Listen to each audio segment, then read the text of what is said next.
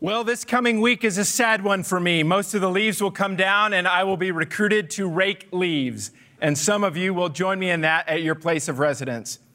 This past week is also a sad week for me, for it's the last week, I think, that I get the opportunity to mow the lawn. And for many of you, that's only punishment. For me, it's liberation. It's one of the few things that I get to do for 6 or 7 or 8 months where I get to see a completed project. I finished something. Mowing for me is a therapeutic exercise, and it's one of the places in which any OCD nature I have comes out. My wife has often encouraged me to teach the boys to mow, and indeed I've tried, but my particularities sometimes get the best of me. Do you know why? Because I'm a believer in straight lines when you mow. And I was told, whether it's true or not, don't tell me if it's not, that it's good for grass if you mow those lines in different directions depending upon the week. But the one thing you need to do when you mow, when you cut that first line through the grass, is to fix your eyes on a target. If you just follow what looks like the right path, you'll do zigzag and look like a drunk man behind a mower. But if you fix your eyes on what's in front of you and you mow in that direction and then follow that each time, you'll end up with what hopefully is a nice looking lawn. That's a trivial example of why it matters to fix your eyes going forward. 1,000,000 times more important is how we live life, that we fix our eyes on what is most important and we live according to that pattern. Turn your Bibles, if you would, to Philippians chapter 3, where we're going to hear Paul address the topic of fixing our eyes on the prize.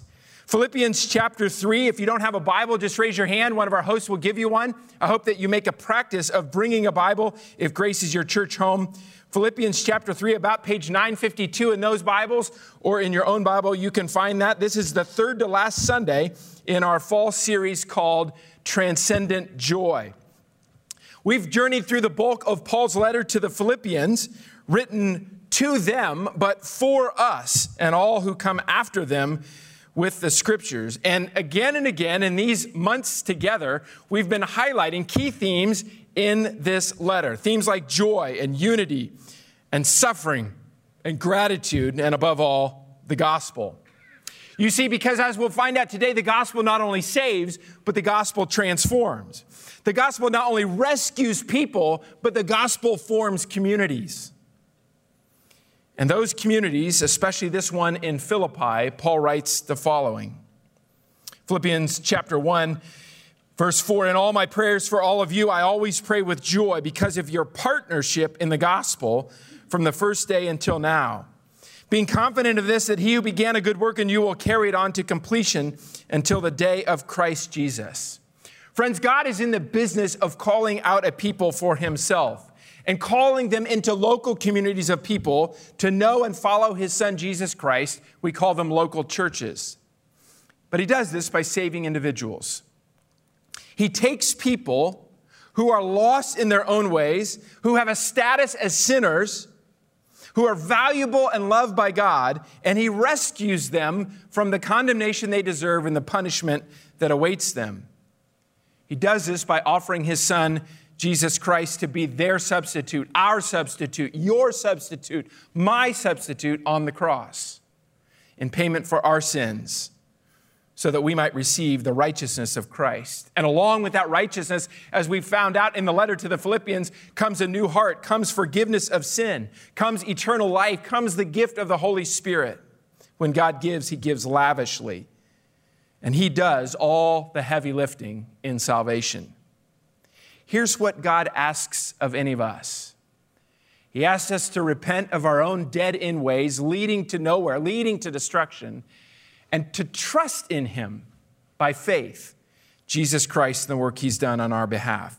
And when that happens, the wonderful work of transformation begins to take place in the life of an individual. And Paul, in the New Testament, is exhibit A of that. We hear about his story, we hear about his heart, we hear about his change. Many of you are familiar with the story of Paul as it's told in the New Testament, predominantly in Acts chapter 9, where we read just what happens to Paul on the road to Damascus. You might remember Paul is on his way to persecute followers of the way and to finally snuff out this rogue movement of the rabbi named Jesus. But that very Jesus is more than Paul realized. For that Jesus, who's actually God himself and the Lord of life, stops Paul in his tracks on the road to Damascus. And he temporarily blinds Paul, and he shows Paul what's actually true about himself, about Paul, about life. He reorients Paul's thinking, and he then leads Paul into a very different perspective on the world, on his purpose in life, on who he is. And from then on, we see the example of the Apostle Paul with a new heart, with new eyes, with a new destiny as he lives. And Philippians chapter 3 provides the detail there. It tells us Paul's perspective on what's changed, on how Paul sees his own life, his new status. In many ways, all of chapter 3 is a harmonious whole. And last week, we looked at the first 11 verses or so. I'd like to begin today by backing up to verse 7 and then reading to the end of the chapter, most of which will be on the screen. I'm going to invite you to stand as we often do here at Grace as we read the scriptures. Again, I'm going to begin reading in Philippians chapter 3, verse 7, and reading then to the end of the chapter. Read with me. But whatever were gains to me, I now consider loss for the sake of Christ. What is more, I consider everything a loss because of the surpassing worth of knowing Christ Jesus my Lord, for whose sake I have lost all things. I consider them garbage, that I may gain Christ, and be found in him, not having a righteousness of my own that comes from the law, but that which is through faith in Christ, the righteousness that comes from God on the basis of faith. I want to know Christ. Yes, to know the power of his resurrection and participation in his sufferings, becoming like him in his death, and so, somehow, attaining to the resurrection from the dead. Not that I have already obtained all this or have already arrived at my goal, but I press on to take hold of that for which Christ Jesus took hold of me. Brothers and sisters, I do not consider myself yet to have taken hold of it. But one thing I do, forgetting what is behind and straining toward what is ahead, I press on toward the goal to win the prize for which God has called me heavenward in Christ Jesus. All of us then, verse 15, who are mature, should take a view of such things. And if on some point you think differently, that too God will make clear to you. Only let us live up to what we have already attained. Join together in following my example, brothers and sisters, and just as you have us as a model, keep your eyes on those who live as we do. For as I have often told you before, and now tell you again, even with tears, many live as enemies of the cross of Christ. Their destiny is destruction. Their God is their stomach, and their glory is in their shame. Their mind is set on earthly things. But our citizenship is in heaven. We eagerly await a Savior from there, the Lord Jesus Christ, who by the power that enables him to bring everything under his control will transform our lowly bodies so that they will be like his glorious body. Thanks. You may have a seat. Thank you for honoring the scriptures in that way. Beginning in verse 12 and the rest of the chapter, we can divide that up into either 2 sections or 4 paragraphs. I've elected, as you see in your worship program, to choose 2 sections. You can follow along there or follow along at gracepolaris.org/program and take some notes on what we read from Paul, from God today. And the first point that you see there is that believers pursue Christ-likeness, neither having arrived nor accepting mediocrity. Believers pursue Christ-likeness, neither having arrived nor accepting mediocrity. Twice in those first 3 verses, Paul makes his main point clear. I press on. And the reason is simple. 3 times he says something to the effect of, I haven't arrived yet. I've not obtained all that it means to be conformed to Christ, to know him fully. I've not yet arrived at the goal. I've not yet taken hold of the prize. Paul makes it unmistakable. I have not arrived. Now, in truth, if we look back a few verses, Paul already has the righteousness of Christ, but he's not yet been completely transformed into the character of Christ. He's in process. Just because he's in with Christ doesn't mean he's arrived in Christ. See, the Christian life, and this is important for us to grasp, involves a process, a transformation, a pursuit. In the metaphor that Paul uses here, a race. And we need to note or ask ourselves the question, if Paul hasn't arrived yet, in what world do we think that we have arrived already?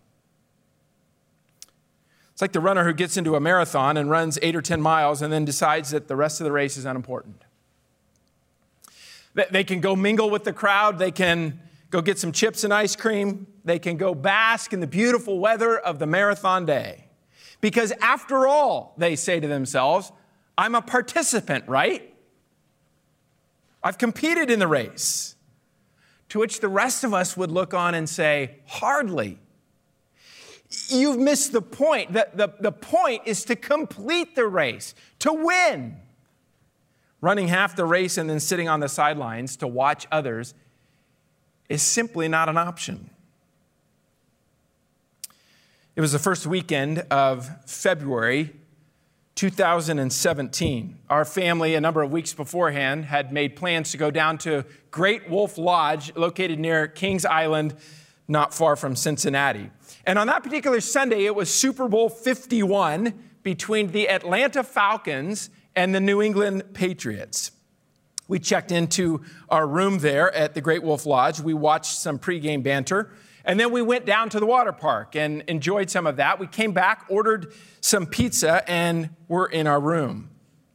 We didn't particularly have a team that we cared all that much about, but we turned the TV back on, and the score nearing halftime was 21-3 Atlanta. We ignored Lady Gaga at halftime, which is always a good idea, and then we were stunned to see the Atlanta Falcons up 28-3 toward the end of the third quarter. It was unthinkable, especially because the Patriots were the best team in all the league in the regular season, and they had, as they had for many years, that dynamic duo of Bill Belichick and Tom Brady. No one could beat them, people thought, even if they wanted that to happen. But the Falcons were embarrassing them on the biggest stage of football. What's the problem? Well, the game doesn't end at halftime. The game doesn't end even most of the way through the third quarter. Atlanta hadn't won.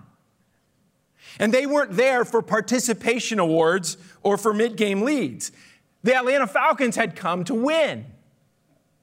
And whether it was attitude or arrogance or apathy or just plain poor performance, the Atlanta Falcons would soon discover how tragic the rest of the game would go. As you can suspect, New England stormed back with 19 points in the fourth quarter alone, tied the game at the end of regulation in overtime. The Patriots engineered a 75-yard, 8-play drive to win the Super Bowl in most unexpected fashion. And many people who've watched, I guess, all the Super Bowls regard this as perhaps the greatest Super Bowl ever played. There are many lessons. One of them is this: the game's not over till it's over. The same is true in the Christian life. Yes, we enter it on the finished work of Jesus Christ, and we live it in the grace and the power of Jesus Christ. But the Christian life still involves response and effort and perseverance, because without it, we run the race in vain. Kevin DeYoung says Christians rest in the gospel, but never rest in their battle against the flesh and the devil. Striving, fighting, working, these are good Bible words. Or as he says elsewhere, when it comes to growth in godliness, trusting does not put an end to trying. Paul knew that. And in his description of the Christian life, he uses the analogy of running a race. Even though he knows Christ now, he writes, including the power of his resurrection, That knowledge doesn't mean that he's already completed his race or that he's arrived at the final goal. Paul knows that the future belongs to those who persevere.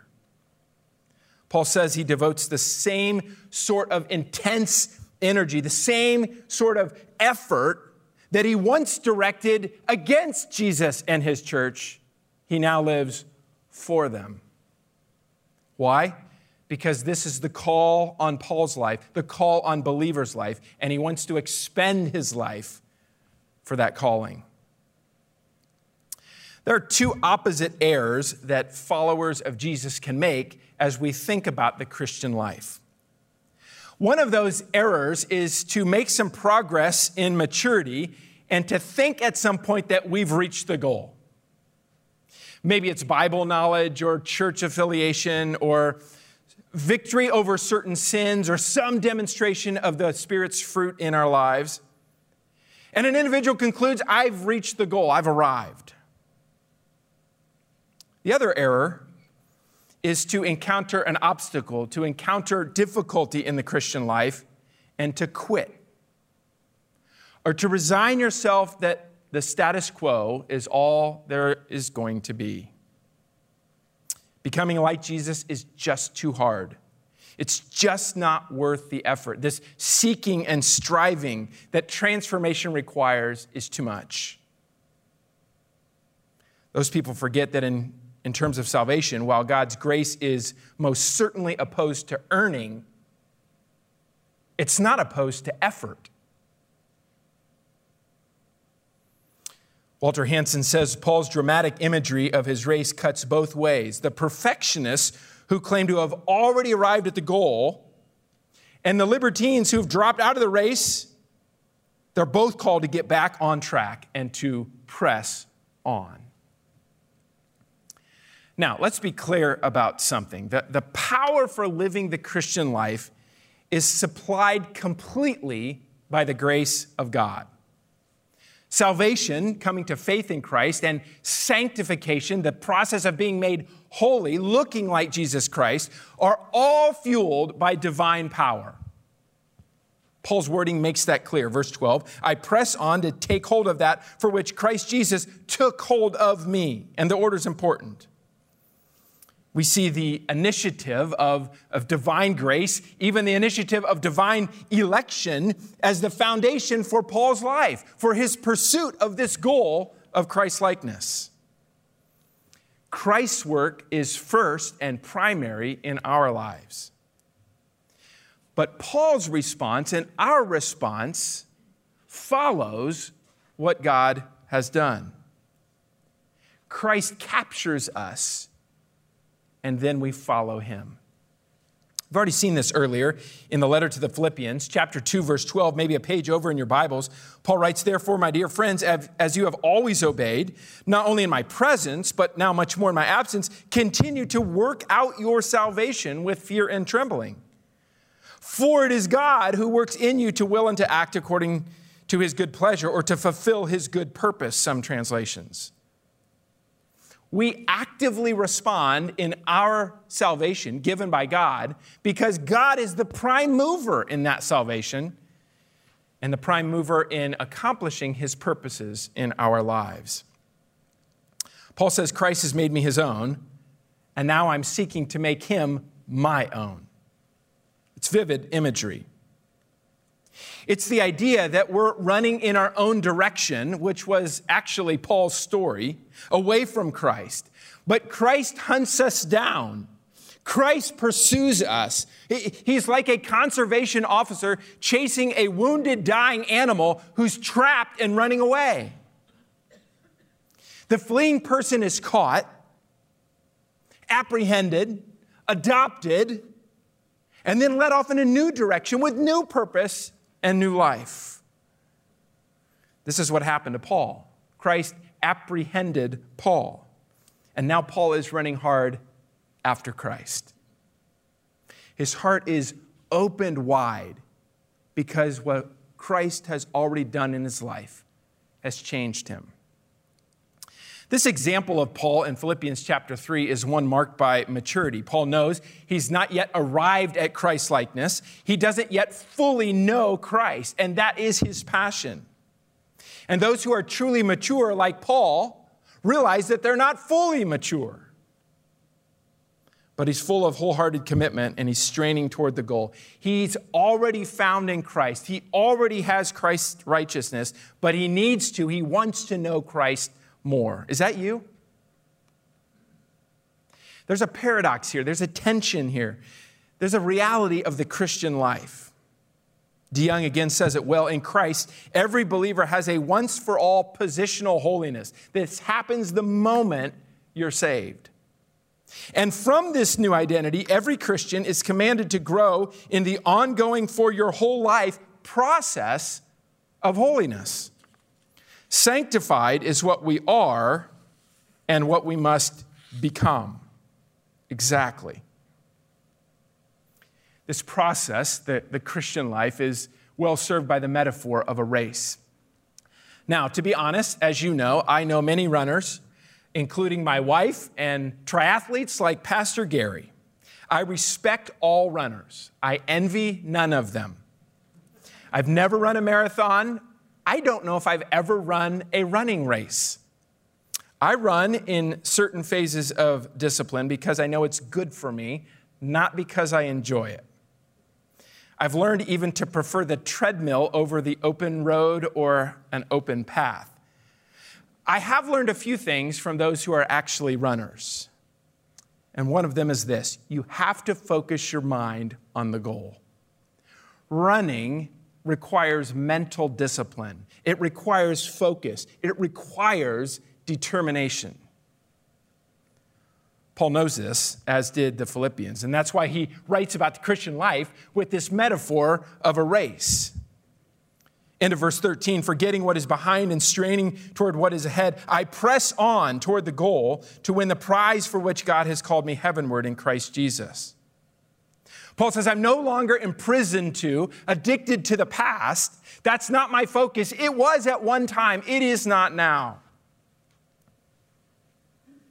He writes in chapter 3, verse 7, that all the trophies of the past are no longer a distraction to him. Forgetting doesn't mean a passive loss of memory. Paul remembers his past. Forgetting is rather an active, continuous discipline of the heart and mind. He didn't actually forget his past. He just emphatically chose to disregard it. There are a lot of reasons why someone might choose not to press on, not to strain ahead. It might be because of resignation, the sense of being overwhelmed in life. Maybe that's you. The Christian life just seems too hard. It may be for others complacency or distraction. You might remember the parable that Jesus told, often called the parable of the sowers, or the sower, maybe better entitled the parable of the soils. He speaks of people who have received the word of God with joy and began to follow Jesus with enthusiasm. But, as Matthew 13:21 says, since they have no root, they last only a short time. When trouble or persecution comes because of the word, they quickly fall away. The pressures of the culture, the pressures of our temptation cause us to lay aside or even extinguish the enthusiasm, the determination to press on in following Jesus Christ. There are others who embrace the message of Jesus, as he tells in that parable, but are like seed falling among the thorns. Someone who hears the word, but the worries of this life and the deceitfulness of wealth choke the word, making it unfruitful. That this, honestly, might be more convicting, might be more relevant to many of us. We say, Jesus is great. I'm all about Jesus. But upon further observation, we're more focused on living our best life now. We're more focused on protecting the material comfort that we crave. And so our lives become unfruitful. Our pace slows. We get distracted. We might even abandon course and step out of the race. Paul here in Philippians chapter 3 is our pattern. He's also a rebuke. Instead of saying, I ran the race and I reached the goal, instead of saying, I ran the race and I'm burned out and now I just give up, Paul says, I'm running the race toward the goal. And his call is not total perfection in this life. Paul's a realist. His call is to perseverance. Paul's focus is on the runner who runs so as to win. Dr. Harmon, who was here recently, says Paul envisions not perfection in the Christian life, but progress toward the prize. Great question to ask. Am I making progress toward the prize? Paul writes something similar in 1 Corinthians chapter 9, verse 24 and following. He says, do you not know that in a race all the runners run, but only one gets the prize? Run in such a way as to get the prize. Everyone who competes in the games goes into strict training. They do it to get a crown that will not last, but we do it to get a crown that will last forever. Therefore, I do not run like someone running aimlessly. I do not fight like a boxer beating the air. No, I strike a blow to my body and make it my slave so that after I have preached to others, I myself will not be disqualified for the prize. Here's what Paul is saying. Write it down. Run in a prize-worthy way. Run in a prize-worthy way. The security that we have from God in the righteousness of Christ should never lead us to laziness in how we run. In fact, it should motivate our running. You might sit there and say, so what is the prize that Paul keeps talking about? Well, he refers to it in another one of his writings. This one to Timothy, 2 Timothy chapter 4, verse 6, Paul writes, again, very personally, for I am already being poured out like a drink offering, and the time for my departure is near. I have fought the good fight. I have finished the race. I have kept the faith. Now there is in store for me the crown of righteousness, which the Lord, the righteous judge, will award to me on that day. And not only to me, but also to all who have longed for his appearing. As the finish line gets nearer, the pace picks up. Paul's spoken in chapter 3 about what Christ has done for him in the past. Paul speaks about the future and this call heavenward for the prize. And because of what has happened, Paul looks forward to what will happen. Or as Pastor Zach said this week, salvation does not equal glorification, but it does guarantee it. Paul's focus, rather, is on what's happening right now, on the call of a Christian to strive after, to know, to grow up in Jesus Christ, to take on the character of Jesus, to know him so well that his life lives out through ours. And that, for Paul, is no mere duty. It is the absolute delight of his life, following hard after Jesus. Paul rests in the gospel as he strives for the prize. This is the perspective that Paul commends to us in verse 15. He knows that it will be a struggle for some to accept, to see the Christian life as both a satisfied rest and a pursuit after Christ at the same time, all done in the Spirit's power. It's like learning to walk on a balance beam. It takes some time. It's like learning to drive between the lines. Maybe for you it still is a challenge, but for everyone, it takes time. Paul wants us to imitate his pattern as he rests and strives. More than anything, verse 16, he implores us to live up to what we've already attained. He uses language here about a platoon of soldiers that learn to move together in harmony.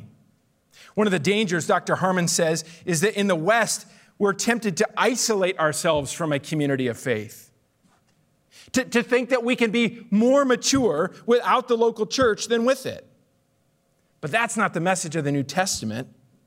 God intends for us to grow together in maturity as we spur one another on rather than seek to pursue Christ single-handedly. Sanctification is a team sport. To succeed, we need each other. Do you believe that? The British sailor turned pastor John Newton sounds downright Pauline when he wrote many years ago, "I am not what I ought to be. I am not what I want to be. I am not what I hope to be in another world. But still, I am not what I once used to be. And by the grace of God, I am what I am." Paul finishes the chapter with a few verses to tell us how believers ought to think. Second point, believers think otherworldly, recognizing earthly disqualifiers and ultimate victory. Paul tells the Philippian believers to follow his example. First, he tells them to follow my example. They had first seen it when he was with them and heard of it later when he was afar. But Paul doesn't just speak of himself. He speaks of us as a model, verse 17. Maybe he's thinking of Timothy and Epaphroditus and the ways in which they lived, and he commended those to the Philippians. In fact, Paul says that includes all those who live as we do. Paul was certain that there were believers in Philippi that those other believers should look to and to watch and to imitate as their models, to thank them, to follow them. You and I in 2021, Northern Columbus, have some models too. I think of so many godly men and women in this church family, some of whom have very recently graduated to glory. Men and women who have left us a pattern of godly living. The Bible says there are many such patterns. The Bible says that there are those who cheer us on as we run as they have run. Hebrews 12:1, therefore, since we are surrounded by such a great cloud of witnesses, let us throw off everything that hinders and the sin that so easily entangles, and let us run with perseverance the race marked out for us, fixing our eyes on Jesus, the pioneer, perfecter of faith. It's not just those who have gone before us who are now in glory. It's also people who are around us, some older, some middle-aged, some even younger, some who serve in our midst as pastors or elders or teachers. The Bible tells us to consider their way of life, to follow in their footsteps. Many others who serve alongside of you in various ministries in and from our church, people that Paul would say, watch them and imitate their faith in their life. People who live well in society, in their neighborhood, in their workplace. People who live well for Jesus and speak boldly for Jesus. Paul says, watch them, follow them, imitate them. Paul might even say, if he was here for us today, and is there anybody who should be watching you? That they should follow you, imitate you as you follow Christ. Do you have children, grandchildren, neighbors, others in this church that you would want to imitate your life? Pray to God, Paul would say, that your life would be worthy of that imitation. The reason why good examples are so vital is because bad examples are so plentiful. That's Paul's point in verses 18 and 19. He says, many live as enemies of the cross of Christ. We're not exactly sure who he has in mind, but it's quite possible that these are professing believers who at one time were part of the gathered church in Philippi. And Paul weeps over them with tears, he says. Not the kind of tears as he watches unbelievers live as unbelievers, but as he watches professing believers live as enemies of the cross. They've abandoned Christ by embracing a lifestyle that's totally opposite of the cross. His words are piercing. Verse 19, their destiny is destruction. Their God is their stomach. Their glory is their shame. Their mind is set on earthly things. Paul speaks of how they live and where they're headed and why this is the case. Their God is their stomach is a way of saying that they worship their appetites. These people are so given over to fulfilling the desires of their body that those desires have become a god to them. We kind of live in a world like that, don't we? We live for leisure. We're obsessed with food. We worship sex. We hoard possessions. Everything we see, we want. The concerns and the passions of this world numb our souls so that we don't and can't live well. Our appetites rule. And Paul says these people brag about these excesses. They glory in what should be their shame. Their addictions, their perversions that dishonor God are the ones that they celebrate. Everything is permissible for me. I am free. Paul's heartbroken over that path, and he's concerned that their path will actually be tempting to these Philippian believers. The tragedy is not only that those people have abandoned the way of Christ, it's that some of Christ's followers are tempted to join in with them, believing that if they follow that path, they'll find joy too. After all, we're not immune to the temptations of this world and the passing delights that others find in them. Is that you?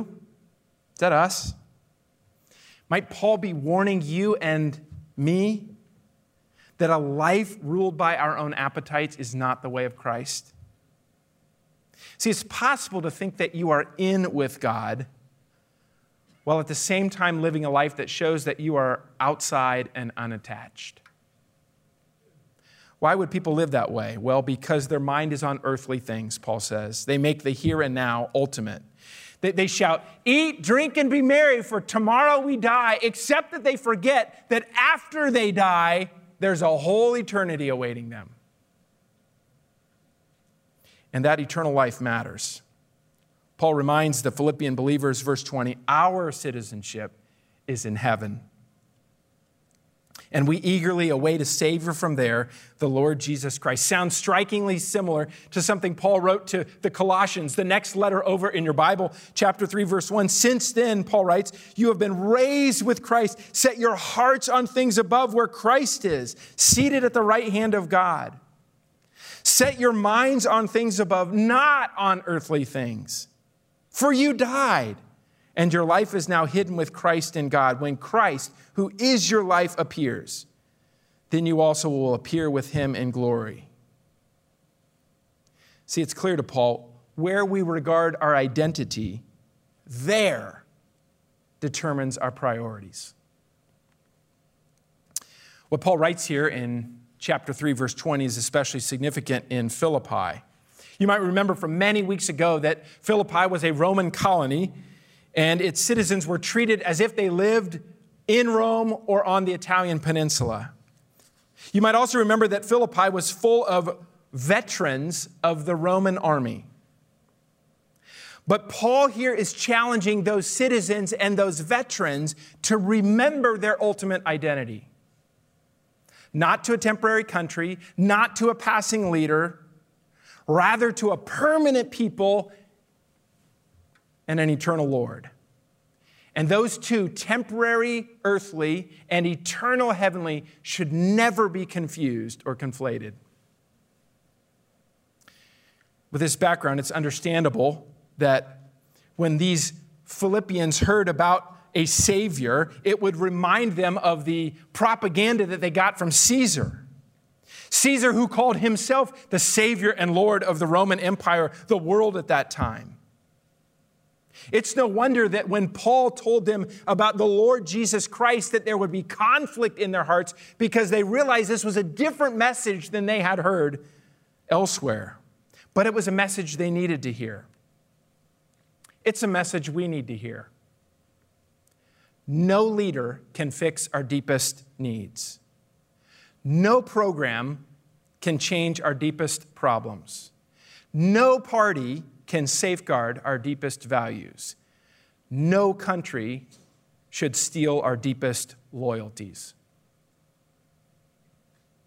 Walter Hansen writes, the enemies of the cross followed the natural inclination of residents in Philippi to look to the emperor in Rome to exert his sovereign power to solve their problems. to satisfy their appetites, to rescue them from trouble, to protect them from danger. Do we ever do that? But the Christian who followed the example of Paul looked to Jesus Christ to be their Lord and Savior. Their hope for the future is not fixed on Caesar or prime minister or president or leader, the Savior, the Lord of the Roman Empire, rather on Jesus Christ, the heavenly Lord and Savior. Because they and we await a permanent Savior who embodies the grace of God and offers salvation to all people. We wait for the blessed hope, Titus 2:13, the appearing of the glory of the great God and Savior, Jesus Christ. Amen? And in due time, every knee will bow, Paul wrote, and every tongue confess that Jesus Christ is Lord. Our allegiance should go nowhere else. The story of Germany, my country of residence for a decade, is the story of misplaced loyalties again and again. Of course, the most tragic, the most devastating was the life and leadership of Adolf Hitler. He came and he promised to fix their problems. He promised to restore their status. He promised to expand their prosperity. He fashioned himself as the savior of their lives. And they called him Führer, leader, guide. They made him Savior and Lord, and they and the world paid a heavy price, millions of lives as a result. See, it matters who we follow. It matters who we trust. It matters who we champion. And let no one ever say, including in our time and place, that such deceit, such tragedy couldn't happen again. No, the true Savior and living Lord, who by the power that enables him, verse 21, to bring everything under his control, will transform our lowly bodies so that they will be like his glorious body. That one is none other than Jesus Christ. He is our blessed hope. He is our transformer. He is the one who changes us. We may groan in the present time, but we know that one day he will return and not only make the cosmos right, but he will make our very bodies right again. You and I ought to look forward to that if we know Jesus Christ. Therefore, those of us who belong to him in the meantime, we press on with our eye on the prize. To follow Jesus means to see clearly and to live intentionally. Let's pray. God in heaven, thank you for the gift of Jesus Christ, who is worth all the passion, all the striving, and all the resting in our lives. Thank you for the hope that we have in him, that which we are is not that which we will be, but we have a glorious future in front of us. Help us to live in the here and now with our eyes fixed on him, and help us together to walk in a way that is worthy of Jesus Christ, not as this world walks, but as those who know the Savior and the Lord. Do that in us, O God. In Jesus' name we pray. Amen.